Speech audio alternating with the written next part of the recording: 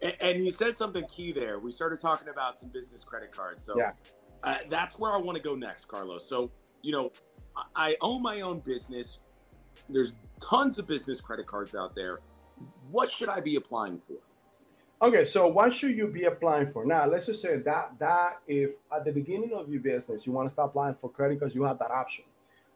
There's something called the UBF, unsecured business financing, and depending on your personal credit, let's just say if it's 680 and above, if your utilization less than 30%, how many accounts have you gotten in the past 12 months? Do you have any late payments, any collections?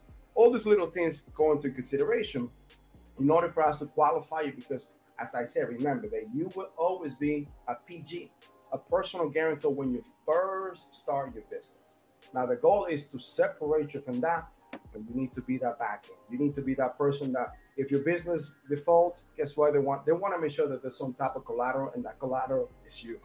So, so they want to make sure that you have at least some good credit that you could support. Now, some of the best credit cards that I've seen and that I try myself is you should go for American Express. American Express, as long as you have a great relationship with them, you could get it. Another one that I'll tell you to go for is one of the best credit unions in the United States, which is Navy Federal.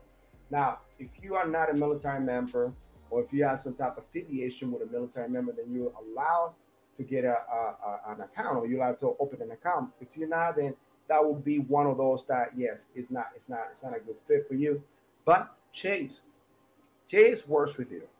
Chase at the beginning. So one of the things that Chase has is called the 524 rule.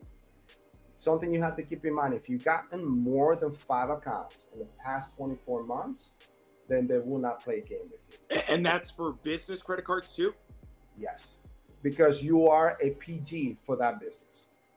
Unfortunately, you are a PG for that business. Let's just say, for example, right now, my checking account for the business that we own is with Chase. And remember what I said before: 838, no credit, no increase, 4% utilization, 65 credit cards. Chase will not render a credit line increase on none of my business credit cards, which Huh. is outrageous, but it's the rules. It's not the common. So my situation is not the common because if you see someone getting so many open accounts, for the most part, it's because they're strapped with money and they don't know what to do and they're living out of the Right. It's credit. a financial risk. Correct. So it's financial risk. So it is a rule and it's a black and white rule. So you just got to learn the rule and work around it. So and within the course too, we have something called the Remastered Secrets Lenders List that gives you not only a blueprint of all the credit cards out there. Now it gives you the credit score needed for that creditor, but also the bureau that they pull from. And this is what you want to do if you pull it from your personal side. Now, if you pull it from your personal side and it gives you, you see which credit bureau is the best one that you're actually working with, or which one has the highest credit score for you, so that you could go with that.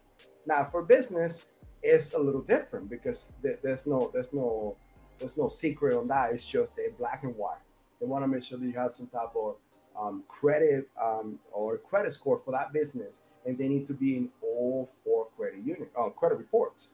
In this case, you have in the business side, you have what's called Experian, Equifax, just like in the personal side, but there's two more players, which is Dun and Bradstreet and CreditSafe. Hmm.